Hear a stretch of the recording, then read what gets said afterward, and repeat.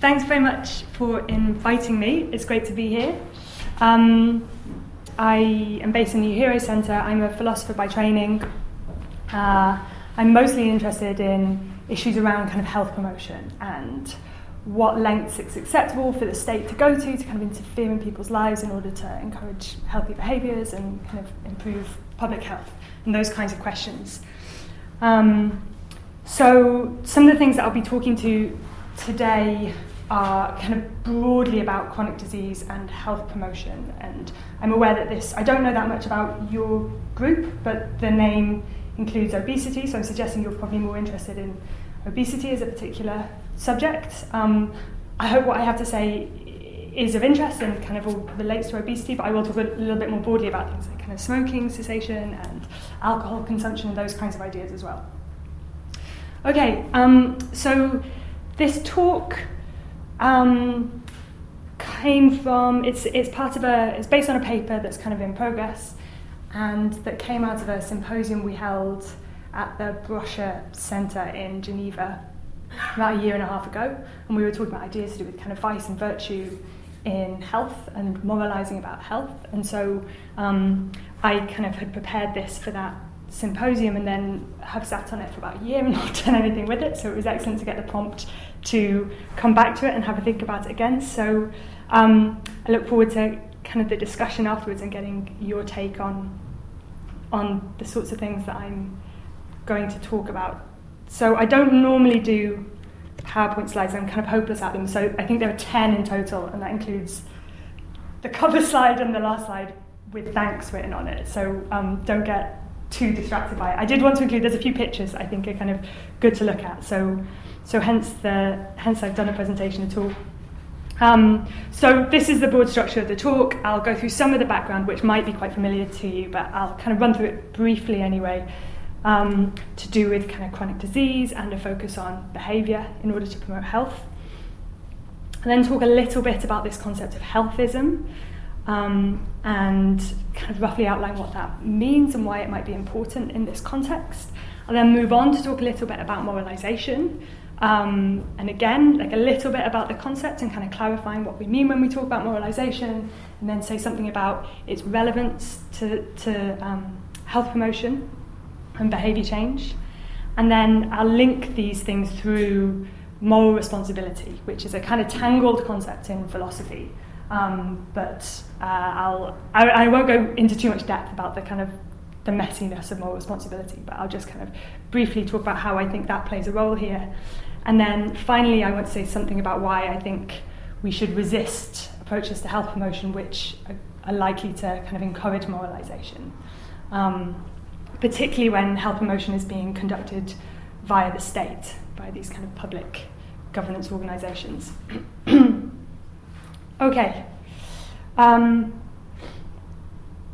So to start with this kind of background, this idea of why I'm interested in moralisation, why I think it's an interesting topic for someone who looks at health promotion and ethical dimensions of health promotion.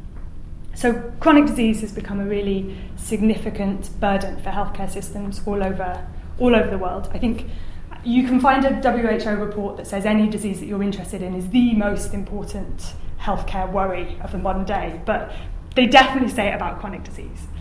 And this seems to be through a combination of kind of socioeconomic factors, changing people's lives, having an influence on how people live, as well as, kind of a good news story about the success of tackling things like infectious disease, and certain sorts of improvements in health, which have meant that a greater proportion of disease is now falls within chronic disease, these are things like heart disease, type 2 diabetes, lung disease, various forms of cancer kind of get included in this category. This is coincided with changing patterns in public health. So it's been the social and health historians have described this kind of shift from public health, which is focused on prevention and eradication of disease, to more of a focus on promoting health through changes in individual risk factor exposure. And this has been described by a sociologist called Paul Crawshaw as the behavioural turn. I'm not quite sure if he's coined this kind of description, but he's the one that I've come across using it. So he pinpoints this behavioural turn as somewhere in the kind of late 20th century and describes it as this shift to incorporate these kind of neoliberal values of individual choice and empowerment, anti-paternalism, non-interference, valuing individual autonomy, into social policy, including health policy, so including kind of attempts to promote health. And this has involved a move away from more kind of community-based programs to these individual choice empowerment strategies. And a lot of that has focused on providing information and educating people about health and about the harms of certain risk factors, so things like smoking, alcohol consumption, lack of physical activity, unhealthy diets, on their long-term health prospects. So a lot of this health motion has gone on through information and education, and then there's been obviously other approaches to trying to promote health, and these more typically take the form of kind of regulation. So we have hard and soft regulation, where hard regulation is kind of legal restrictions, so we can implement kind of coercive policies to regulate what people can do, what companies can sell, how they can promote their products. Soft regulation, which is a little bit more light touch, so it might involve kind of voluntary agreements. Something like the Public Health Responsibility Deal, if people have heard of this, that would be seen as kind of soft regulation. So there's various forms of regulation that can be used in order to try to change behaviour and promote health. And then there's also this somewhat more recent move towards using things like nudges and kind of unconscious influences to change behaviour. So you might well be familiar with Thaler and Sunstein's book, Nudge, that came out in 2008 and has kind of been quite popular and picked up by various. I think Sunstein became Barack Obama's regulatory czar, and Richard Thaler was chatting with David Cameron, and is now, of course, a Nobel Prize winner, and so it's had it sort of captured the imagination of policymakers in some way. So what's kind of interesting about these different approaches to health promotion is that those last ones I mentioned, kind of regulation and nudges, have received quite a lot of attention from people like me, from ethicists interested in how we go about promoting health, wanting to kind of complain about the way it's done and criticise things. Whereas this more typical or kind of ongoing, this continuous use of information and education in order to kind of raise awareness and more recently kind of empower healthy choices, goes fairly uncriticised in my experience. There hasn't been much of an appetite for kind of raising any problems with this. It's seen as quite benign, seen as kind of promoting autonomy, being respectful, all these kinds of nice things. And I want to kind of question this, whether or not such an approach to health promotion is as benign as it maybe superficially seems. And I will be suggesting that moralisation is maybe a way in which it's not quite so unproblematic. Okay, so to move on to this concept of healthism that I mentioned. So healthism is a way of describing this idea that health messages and concerns about promoting health has become very pervasive in society, and there's a lot of talk about health, there's a lot of focus on health, and it's become highly valued, this pursuing ever more and better health. I see this tendency to point out risk factors and alert people to their existence as part of this kind of movement of healthism, this development of healthism. So healthism is a term that was first coined by Bob Crawford in the kind of late 70s, early 80s. And he identifies kind of two parts of healthism. So we have the first part of healthism is this increasing expansion of the health-related domain. So you can see this really clearly in the sorts of things that I'm talking about, these risk factors. So pointing to more and more things, and like, oh, if you eat, raw bean sprouts, that could have an effect on your health. Or if you walk 9,999 steps a day, that won't be good. But if you walk 10,000 steps a day, that will be good for your health. Like these kinds of just, like everything is now attached to some kind of health value. I think someone's written a recipe book that's like all of the things that could promote your health, like kind of a spoof take on this. And the Daily Mail Reader, which is this kind of funny Twitter account that I follow, often has the updated cancer list, which is all the things that the Daily Mail has recently said cause cancer. And every week they get a new list of like 10 or 12 different things that now cause cancer. So it's this kind of extension of everything being health-related. The second part of healthism is this kind of elevation of health to being a super value. So this prime value that every sensible person should want more and more of. And that failure to pursue greater health is somehow kind of deviant or indeed a failure. I think it's kind of built into how I phrase it. So I've got, I'm pressing the wrong thing. So this is a quote from Crawford's paper in 1980. He's kind of capturing healthism, this aspect of healthism. So health has become not only a preoccupation, it has also become a pan-value or standard by which an expanding number of behaviours and social phenomena are judged. Less a means toward the achievement of other fundamental values, health takes on the quality of an end in itself. Good living is reduced to a health problem, just as health is expanded to include all that is good in life. And I think we can see these two dimensions of healthism as kind of mutually reinforcing as well. So the extension of the domain of health-related encourages us to see that health must be surely so important because we're looking at everything as if it were health-related. And similarly, the idea that health is so important means that we're constantly looking for ways that other things impact on health. So there's this kind of cycle of mutually reinforcing healthism. And I think that one element of this, in the context of kind of health promotion and the sorts of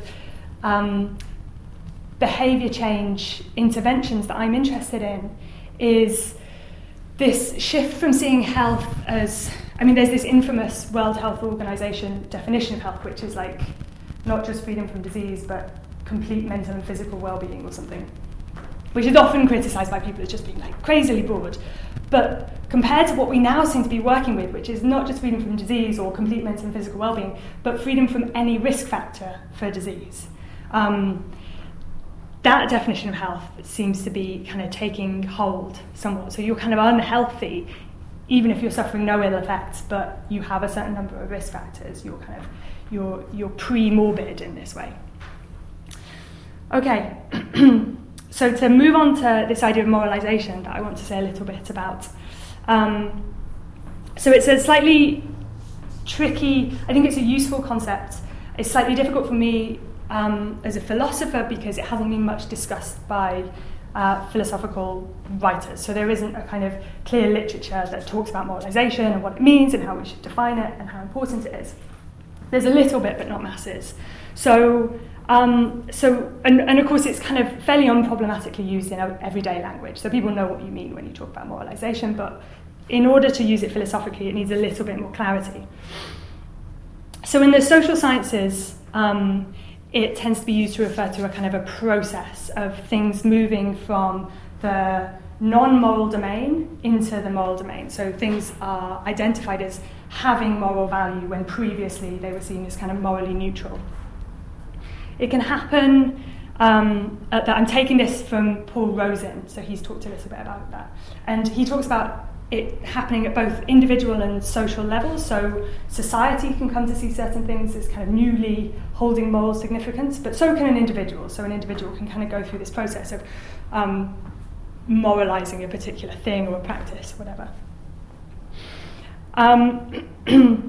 It's worth acknowledging, I think, that just because I'm a philosopher and I like to be clear about these things, anything can in principle have moral relevance, so even really benign things. So if I have a coffee shop and I buy my coffee from supplier A rather than supplier B, that seems kind of morally neutral. We probably shouldn't take a kind of moral stance on that.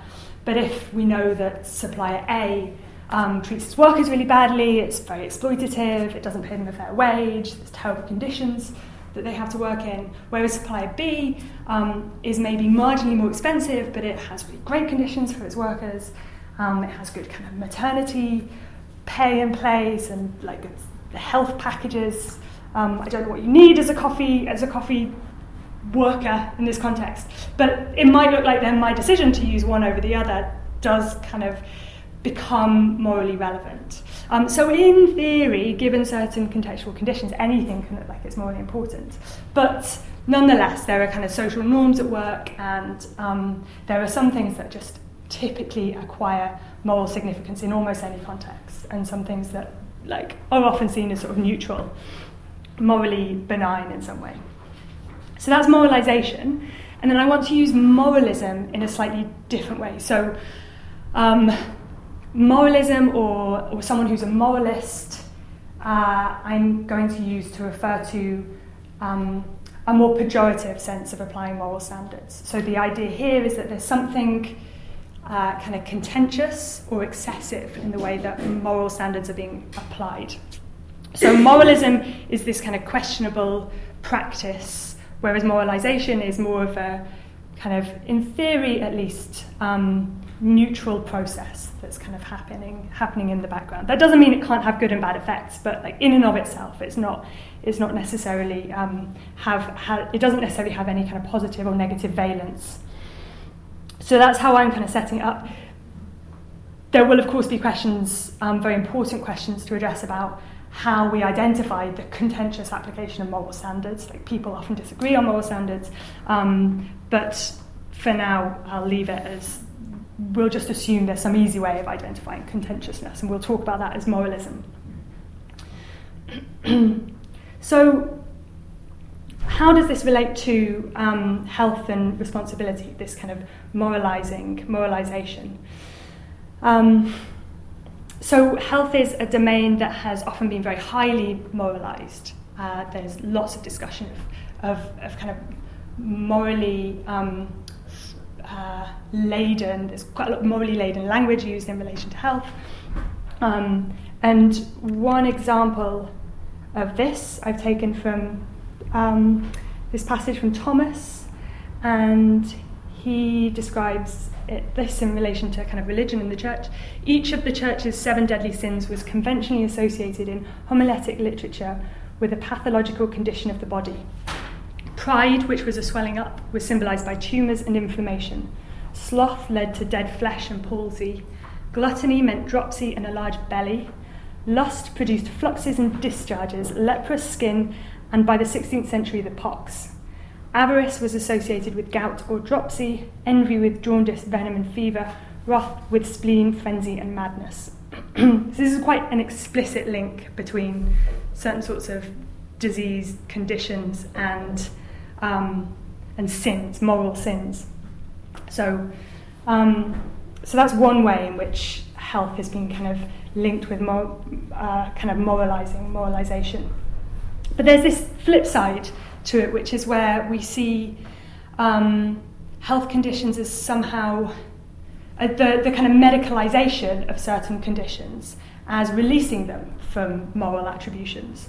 So I'm thinking of examples like addiction and the increasing tendency to see addiction as a kind of medical problem, as a health problem, seems to be an encouragement to not view it as kind of a moral sin in any kind of way, or the behaviours associated with that addiction as being as rendering the person kind of morally culpable or blameworthy.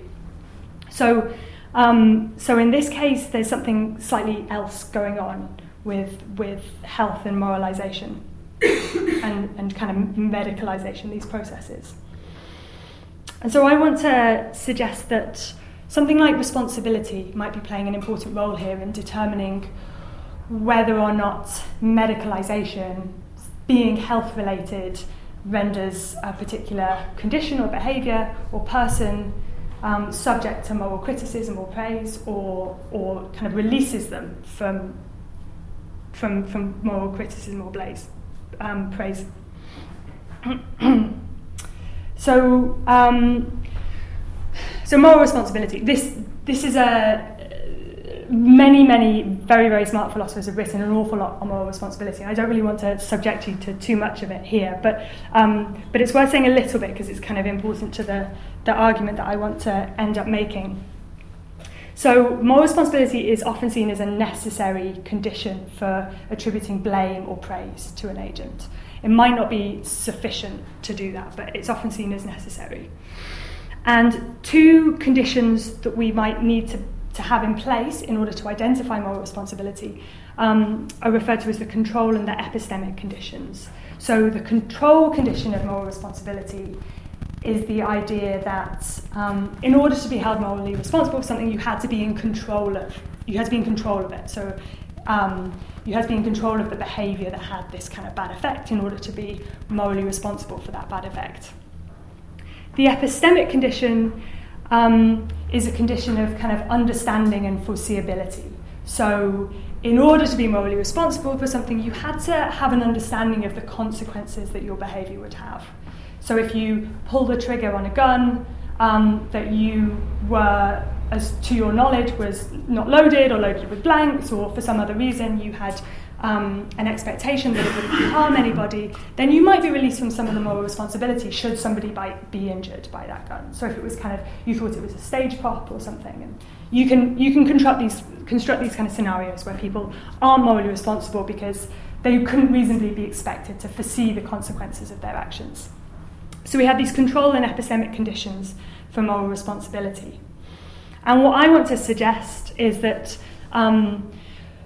moralisation will depend to some extent on the perceived control and foreseeability of people's health-related behaviour. So if we see people as in control of their health behaviour, if we see them as having a good understanding of the likely health harms that will result from their behaviour, then we can see them as morally responsible for that behaviour, and then we can kind of moralise that behaviour in this way. So that's the kind of the suggestion that I want to make. And I think that this particular approach to health promotion that I'm interested in, so education and information provision, seems to be doing a lot of the work that's required in order to make people seem in control and informed about their behaviour. And there's a lot of this going on. So this is, I'm afraid, a slightly old figure that I've got. So this is from a King's Fund report of 2008, and I'm sure there'll be more recent data that I should look up. But they describe the UK government spending £30 million on advertising campaigns to stop people from smoking, £4.4 million on drug prevention campaigns, and nearly £1 million on the 5 a day campaign to promote healthy eating. And that was happening in 2005 and 6. And then more recently, the government announced a £75 million marketing programme to encourage children to exercise and eat more healthily. So, I mean, the Department of Health, the NHS, has a huge budget, but these are still kind of significant figures. So there's quite a lot being spent on these kinds of educational and informational campaigns in order to promote health. These approaches to health promotion can be seen as employing what gets called this kind of information deficit model. So the idea being that people just don't know what the health effects of their behaviour are, and so if we tell them about it, then they'll change their behaviour and they'll all be really healthy, and the job will be done.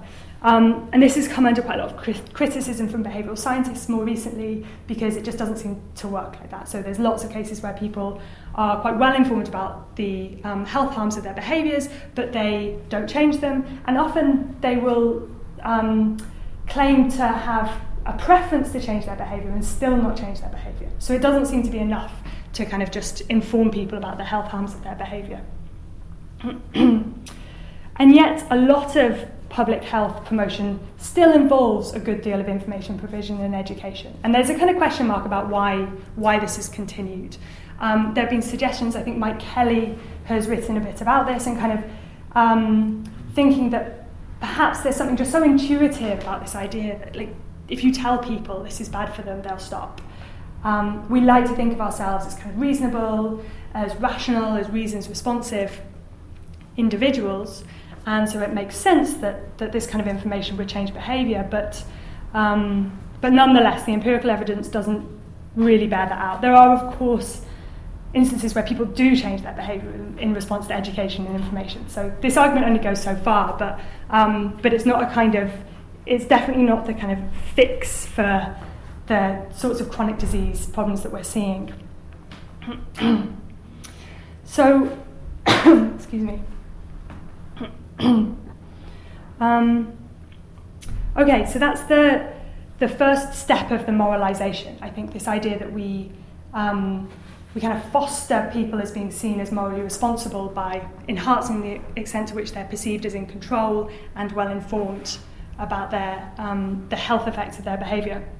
The second step is this idea that they should change their behaviour, so that it would be bad for them not to change their behaviour, that being healthy is good and being unhealthy is bad.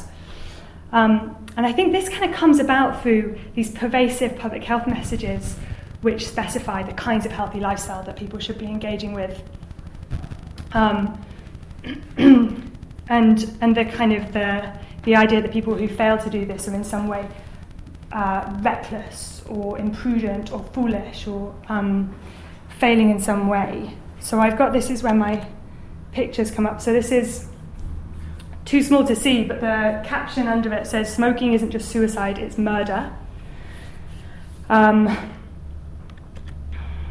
These are the ones more directly related to obesity. So the one... Can I ask where they come from? This was, I Googled health promotion. And I think these came from kind of Pinterest accounts of, excellent advertising campaigns for health promotion, interesting advertising campaigns for health promotion. So this was me sat down for about 20 minutes looking for images. It wasn't a kind of systematic review. So I don't want to suggest that this is representative of all of the health promotion literature out there, but this is very easy to find and it's quite eye-catching. What was also interesting is that looking for images to use for this talk, a lot of the ones that were coming up were, particularly in relation to obesity, were to do with childhood obesity.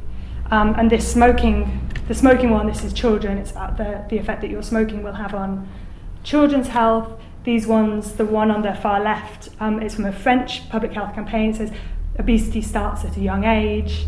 The middle one, the caption, the obesity death rate is overtaking cigarette smoking. And the final one, this picture of the noose, which is kind of constructed out of some kind of candy, I think, is again about children. How much sugar does your child consume? I think the middle one's kind of interesting because it looks like they're trying to hook onto the stigma that's already attached to smoking. They're trying to kind of ride on the stigma of smoking in order to kind of have this negative image for obesity as well. I think there's one more. So another one, child obesity is a life sentence. So this sad child in like a metal cage who can't, for some reason, go swimming.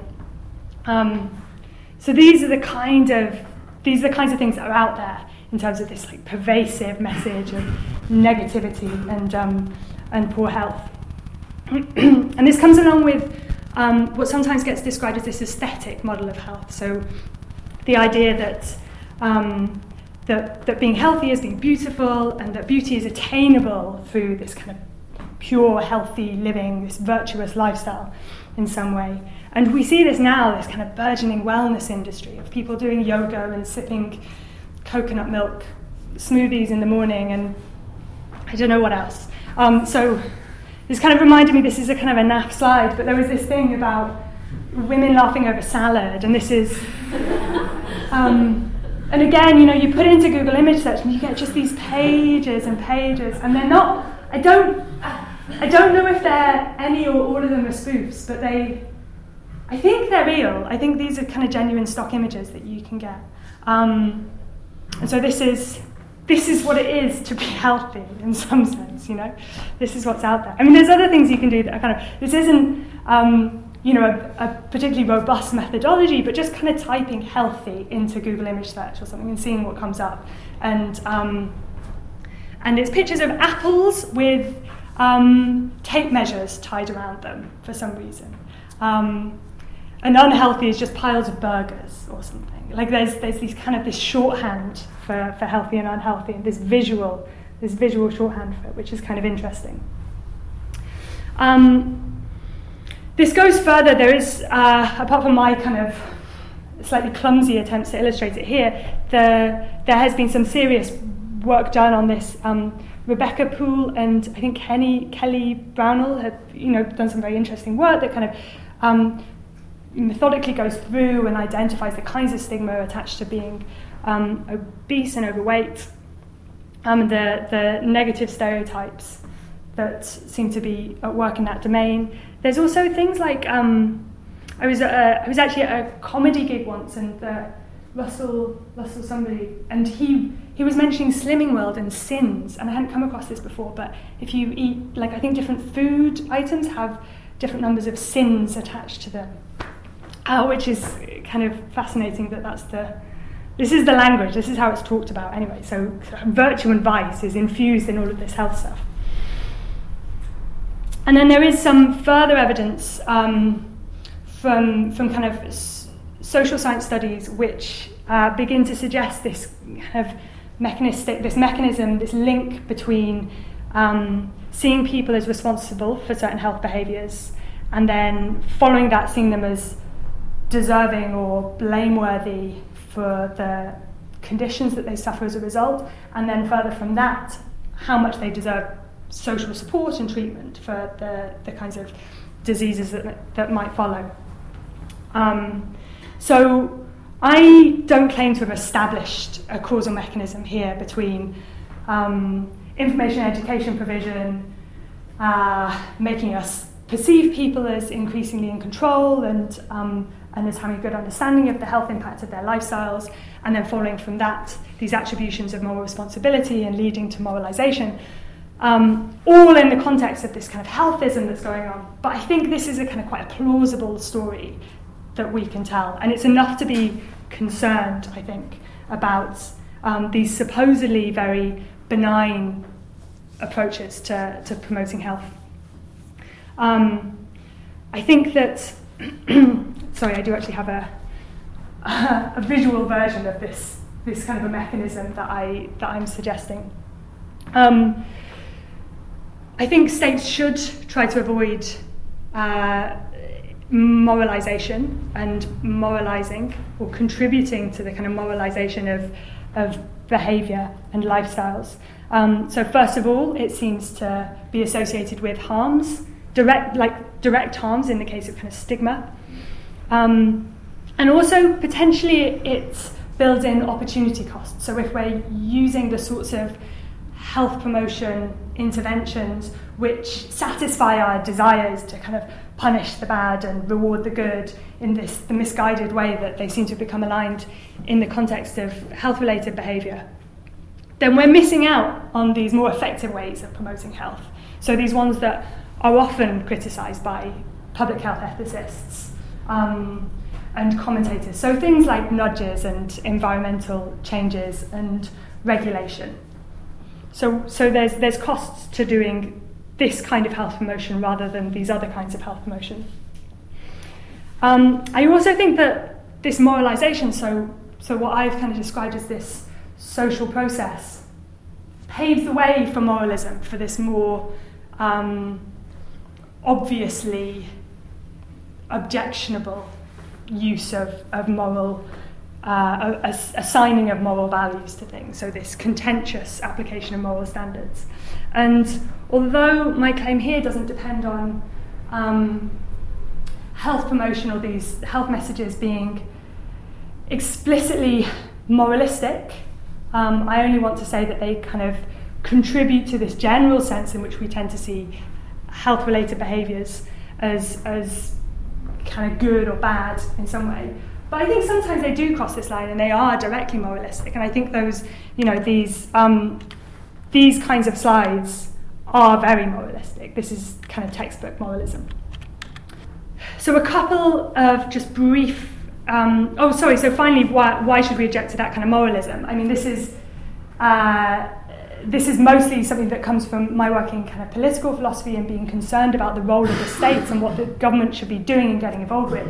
And it seems like applying contentious moral standards to people is something that we don't typically think the state should do. So there's lots of theories in political philosophy which insist states should remain relatively neutral in relation to the kinds of lives people lead and what they value. And it's overly intrusive and kind of perfectionistic for states to kind of get involved here and start telling people how they should live.